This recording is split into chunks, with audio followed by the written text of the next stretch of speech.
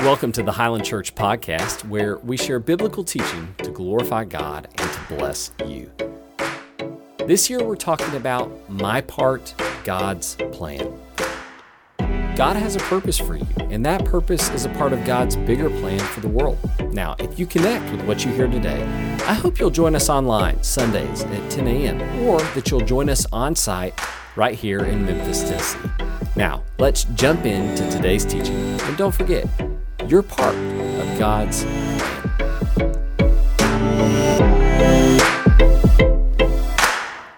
We're finishing up Acts chapter 2 today. We've been here for a couple weeks. Acts chapter 2 is the foundational moment of the church. It's the start of the church. And what we see in this summary passage in Acts chapter 2, starting in verse 42, we see what the church committed itself or devoted itself to. And so let's jump in here. I'll say a few words about this, and we'll turn our attention to the topic of the day, prayer. Let's look at this. Acts chapter 2, verse 42. They, the first Christians, devoted themselves to the apostles' teaching, to fellowship, to the breaking of bread, and to prayer. And everyone was filled with awe at the many wonders and signs performed by the apostles. All the believers were together. They had everything in common. They sold property and possessions to give to anybody who had need. Every day they continued to meet together in the temple courts. They broke bread in their homes. They ate together with glad and sincere hearts, praising God and enjoying the favor of all the people. And the Lord added to their number daily those who were being saved. I've said this each time we've looked at this passage over the last few weeks, but that second word, they devoted themselves, is really important. It means it was an ongoing commitment. They were going to persevere in these practices. And there was these four commitments or practices that they devoted themselves to. It was the apostles' teaching, or the word of God, fellowship, being together, breaking bread, which is sharing together, and to prayer. And I've used this image over the last few weeks, maybe you remember it. If Acts chapter 2 is the foundational moment when the foundation of Jesus Christ is kind of finished, the concrete pouring is finishing right here in Acts chapter 2. At the end of Acts chapter 2, the frame starts to go up like an Amish barn raising. And the frame are the practices that the church devotes itself to. And what we see is that it's on this frame that the Lord adds to their number daily those who are being saved. And so it's the combination of the foundation of Jesus Christ and their devotion, these first Christians, to these essential practices that gives God confidence he can add to their number. That's what's happening here. Okay. So today let's talk about they devoted themselves to prayer. I was down at the St. Jude Marathon yesterday, not running. I was cheering on my wife and her friends who were running. She did so awesome. I'm so proud of her. And we were standing down there with our kids watching these people run by, and I'll tell you, taking your kids, 3 small children, by yourself down to a crowd of thousands is much harder than running a marathon. Just kidding. But we survived. And we saw these people running by, okay? And I'll tell you, it was so interesting to watch the faces of the people running by, because some people were just like loving life, happy to be there, giving high fives, and some people are riding the struggle bus. And you can just see it on their faces. You know, they're just kind of trudging along like this, just really struggling. And then we saw them about mile 8 and mile 10.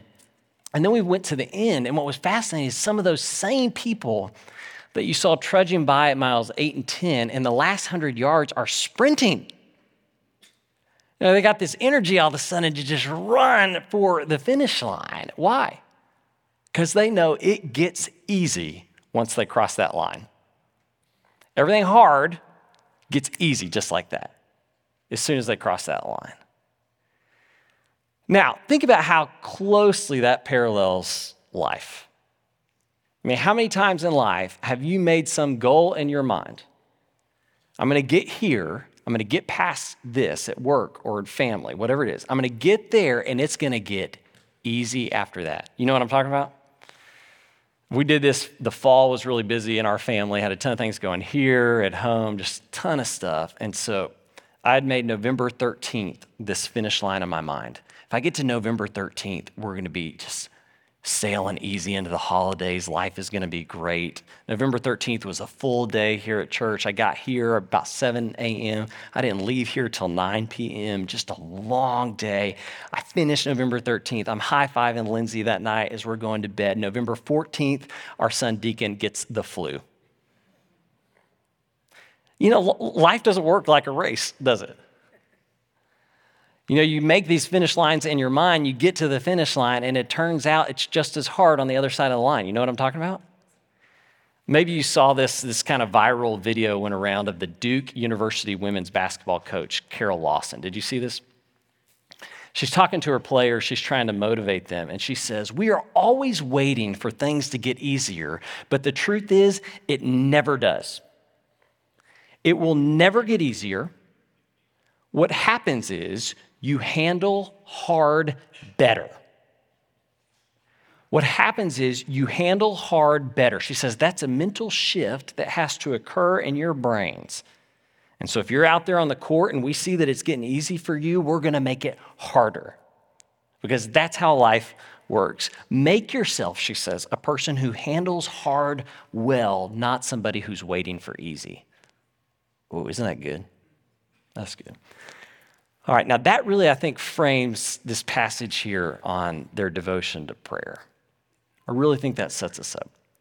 If you're looking at your Bible and you're in Acts chapter 2, if you were to flip back one page to Acts chapter 1, you would see in verse 8, as Jesus is about to ascend on high after his death and resurrection, as he's about to go on high, he gives his followers this instruction. He says, "You will be my witnesses." He's giving them a job. "You'll be my witnesses in Jerusalem, in all Judea and Samaria, and to the ends of the earth." He's giving them this global mission to take the good news about Jesus to the very ends of the earth. I mean, this is an incomparable responsibility being given to humans. An incomparable responsibility. And immediately, if you read through Acts, just as soon as they're given this responsibility, they run into opposition. People who are trying to stop them, making it harder. You got incomparable responsibility facing immediately innumerable difficulties. How many of you have watched Spider-Man before? Down here, appreciate those guys. In our family, we watch it pretty much every day. And in Spider-Man, he's told with great power comes great responsibility. And in Acts chapter 1 and 2, the early church is given this great responsibility. They're also given great power in the Holy Spirit, but then they experience great opposition. I think a more accurate phrase would be with great power and great responsibility comes a lot of problems. A lot of problems. It gets really hard. So it's in that context where they're given this hard mission and they're facing hard challenges that the early church devotes themselves to praying. Think about that. That word to pray or prayer shows up 121 times in the New Testament. Shows up 25 times in Acts, which is almost the same number as the number of chapters in Acts. And so pretty much any time you parachute into the life of the early church, just pick a spot, pick a page, parachute in. If you ask what was the early church doing, the answer almost always is they were praying. That's what they were doing. In Acts chapter 6, there's this story. It's the first kind of problem the church faces. And the problem is that they are overlooking the widows. So they're not taking care of some of the widows well enough. It's an administrative error is what's happening. And so the church leaders are like, man, we got to solve this problem. And so they select some guys whose job is to take care of the widows. They don't stop what they're doing to go and take care of the widows. They pick some people to do that so that they can devote themselves to two things, the ministry of the word, preaching, and prayer. I mean, just think about that in your own life. Typically, like if something is not getting taken care of, you make some sacrifice to ensure that that thing is going to get taken care of. And in this case, we would expect these church leaders, if they're good guys, to stop praying, get out of your closet on your knees praying, and get out there and help these ladies. And what they do instead is they ensure those ladies are getting helped so that they can continue to pray. That, they believed, was the main job. And look with me here again at Acts 2:42. One thing that you won't necessarily see in the English version of your Bible, what it actually says is they devoted themselves to the prayers. There's an article in front of prayer, to the prayers, definite article there. What we probably think they're talking about were normal times in their day where they committed to praying because it was prayer time. Look with me, if you just go a few verses down, Acts chapter 3, verse 1. One day, Peter and John were going up to the temple at the time of prayer at 3 p.m. Why were they going to the temple? It's time to pray. There's this practice in the early church called the daily hours or the daily office. And the practice is that you pray at scheduled intervals throughout your day. So you don't pray when you feel like it. You pray at designated times, 6 a.m., 9 a.m., 12 noon, 3 p.m., and 6 p.m., and the really holy people get up through the night and do the same thing. And that practice actually stretches back long before the early church to Psalms. If you read in the Psalm 119, he says, 7 times a day I pray to the Lord. So just think about what you're hearing there. They didn't just devote themselves to praying when they felt like it. They devoted themselves to regular, constant prayer.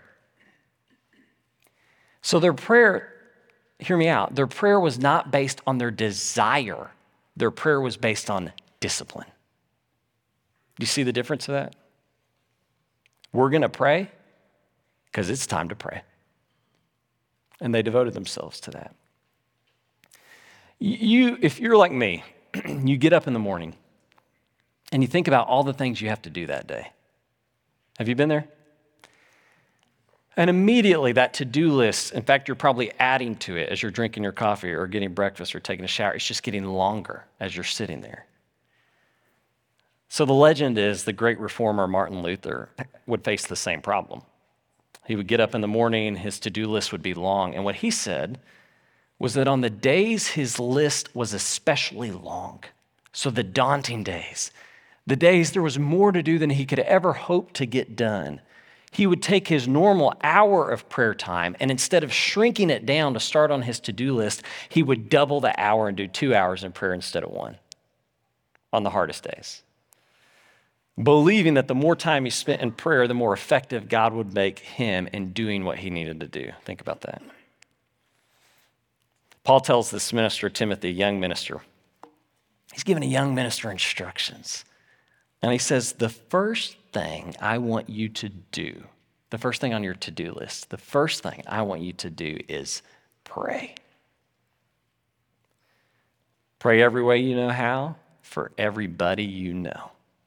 The first thing on your list is prayer. Why? Okay, let's just talk about one of the reasons we pray, and then I'm going to give you some just tips for helping you to pray. Because the reason we're working through this series is not just to remember what Christians a long time ago did, but because we're heading into the new year, and I hope that you'll make some decisions, some commitments to grow in some area of your life, whether it's the apostles' teaching, fellowship, breaking bread, or prayer, that you're going to make some decision in 2023 to grow in that. So why is it worth growing in prayer? Well, let's stick with that idea of handling hard better. All right, you're going to leave from here. Right now, everything's kind of easy. You're going to leave from here, you're going to walk out these doors, and life will be hard again. How are you going to handle that? Well, as you leave from here and you run into some hard thing in your life, you're basically thinking about your capacity, your ability to deal with that hard thing, and maybe to some degree also God's capacity to help you in dealing with that hard thing. And if we were to look at this like a graph, it would be something like a 50-50 split. Like there's what I can do, there's my capacity and potential, and there's what God can do. And normally, most of the time, because we're human, we're focused on our ability, okay? And perhaps we're faithful humans like you are, and so we're thinking about God's ability too, but we kind of conceive of it as a 50-50 split, when in reality, the graph looks much more like this. Let's go to the next one, where my abilities or my capacity are a tiny sliver compared to God's infinite potential and power. Amen. I mean, the tiniest sliver, what I'm able to do in comparison to the infinite capacity and potential of God. So what happens when I pray, now think about this. You know, the self-improvement books you read, the whole self-improvement, secular self-improvement market is all about expanding your capacity to do more. So growing that little piece of the pie, or simply recognizing what you can't control and giving that up. But the purpose of prayer is entirely different. The purpose of prayer is to relocate you outside of your tiny sliver of capacity and that infinite realm of God's glory and power, where He can do anything. Prayer moves you beyond your limited ability to what God can do. Think about this. Leave that up there for one more second on the screen, if you don't mind. Think about this in relation to your life and in relation to the church. If in my life, I'm only reliant on my capacity and ability, I am eventually going to hit the limits of what I'm able to do. You've been there before. You hit the limits you can't do anymore, and you're sunk. Think about it as a church. When we come together as a church, what's basically happening, if you think about it, is we get a bunch of people with little capacities together, and we add all that capacity up, and that pie begins to grow. That's that's biblical. The body of Christ coming together, each one has their part, you bring your gifts, and so what's happening as the church is our capacity and power to affect a difference in the world is growing and increasing. Our slice of the pie grows. It's one of the great graces of the body of Christ. But here's the deal. Our slice, as much as it may grow as a church, still is a sliver compared to the infinite power of God. And you know this. But think about what a sorry church we would be, even giving $500,000, even doing great things together, what a sorry church we could be if we only relied on our sliver of capacity and not God's infinite power. Francis Schaeffer, he said this. He talked about all these dangers facing the church. He said, all these are dangerous, but they're not the primary threat. The real problem is this: the church of the Lord Jesus Christ, individually and corporately, tending to do the Lord's work in the power of the flesh rather than the power of the Spirit. Think about that. And let that just convict our hearts. God, make us people of deep prayer so that we can reach beyond ourselves to your power. Please, God. So you look at that graph, let me just show you this. You look at that graph and you think to yourself, okay, maybe our part doesn't even matter. You know, it's so small in comparison. Why even pray? What does prayer matter? Let me show you this. This is 2 Corinthians chapter 1. Listen to what Paul says. We don't want you to be uninformed, brothers and sisters, about the troubles we experienced in the province of Asia. It got really hard out there. That's what you're about to hear about.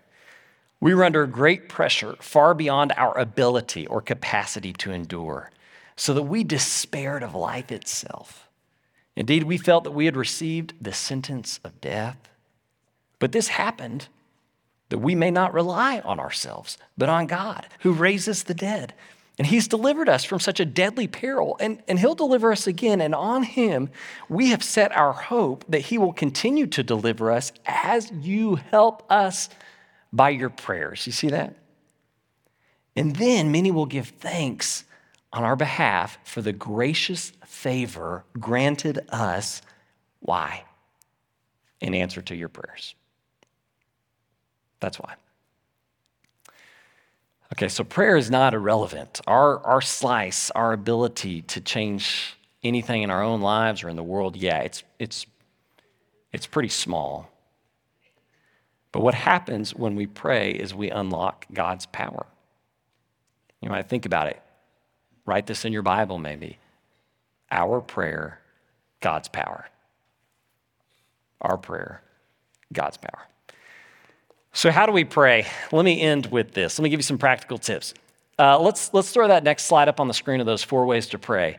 If you want to get out your phone and snap a picture of this, you can. Some of you have been praying longer than I've been alive. You're good. But some of you just want something to freshen up your life of prayer. You're wanting to pray more. You realize how important it is. Let me talk to you about these 4 things real briefly. The first is the Lord's Prayer. Jesus' disciples, they could have asked Jesus anything. Do you remember what they asked him? Lord, teach us to pray. And so he does. In Matthew 6, you have a prayer that Jesus teaches his disciples to pray, the Lord's Prayer. One of my mentors calls the Lord's Prayer his daily pledge of allegiance. He gets up in the morning, he says the Lord's Prayer 3 times. Our Father in heaven, hallowed be your name. Your kingdom come, not mine. Your will be done, not mine. His daily pledge of allegiance. If you're not praying the Lord's Prayer daily, what if that was a goal for 2023? That's modest. What if that became your goal? I want to pray that every day. The second would be praying the Psalms. You heard Miss Beverly talk about praying the Psalms. I think she prays through several Psalms every day. That's a practice that I do, pray 1 Psalm a day in the morning. So there's 150 Psalms. You can go through the whole Psalter, the whole book of Psalms, twice in a year. If you do 1 prayer, 1 Psalm a day, you spend a couple more days on Psalm 119 because it's super long, okay? That's a practice that goes all the way back beyond the early church to the people of God who prayed the Psalms. Jesus prayed the Psalms. When it was hardest for him on the cross, he prays from Psalm 22. And then we see the early church prayed the Psalms regularly. Third, let me talk about freedom prayer. When I sit down with people pastorally who have something going on in their life, I'll often ask them, how's your prayer life? How's it going when you talk with God? So often what they say in response is, that's the thing I really can't do right now. I don't know why. I try to pray and I can't. I just start thinking about this or that. And then I'll be honest with you, I haven't been able to talk to God in a while. Okay, red flag. Typically, the reason that we struggle to talk to God is something that we're holding on to that we haven't been able to give to him, and that thing is creating a barrier between he and us. So the Freedom Prayer Ministry is a really simple ministry, and you can sign up there. If that's you, if there's something that's coming between you and God, and you want to figure out what that is, and to finally hand that thing over to the Lord, sign up for a Freedom Prayer slot. You'll sit down with 3 people you can trust, and they'll help you to pray and to bring that thing to the Lord. And you might be amazed by how that unlocks your relationship with the Lord again. And then lastly, prayers for the week. This is a practice that Hannah Thrasher, one of our youth ministers, shared with our staff. The way she does it, I really like. But basically, she starts each week on Monday making a journal of all the things she's praying for. So interceding for other people, biblical. Interceding against the powers of evil, biblical. Bringing her own anxieties and burdens, things that she's struggling with, to the Lord, biblical. She writes those things down. So some of your names have been on her list. And then at the end of the week and in the weeks to come, she asks how those prayers have been answered. And because she has it in a journal, she's able to go back and see that. Okay, 4 ways you might grow in prayer in 2023. There's 1,000 other ways. I'm just giving you 4. So take a picture of that if you didn't. I want to encourage you in it. I want to finish our time by praying over you, and then I've got a special announcement. We're going to have a baptism here in just a few minutes, so let me kind of explain that. But let's just end by going to the Lord in prayer, and I'll explain that. God, I thank you so much for the sweet grace of talking to the God Most High, the creator of all things, the Savior of our souls. That we can come and talk to you is an unimaginable gift. Lord, we're so thankful for that gift because our lives are very hard often. And we run into the limit of what we're able to do. We're thankful, God, that for you all things are possible. And so we pray in the confidence of the power that is in your Son, Jesus Christ. In his name, amen.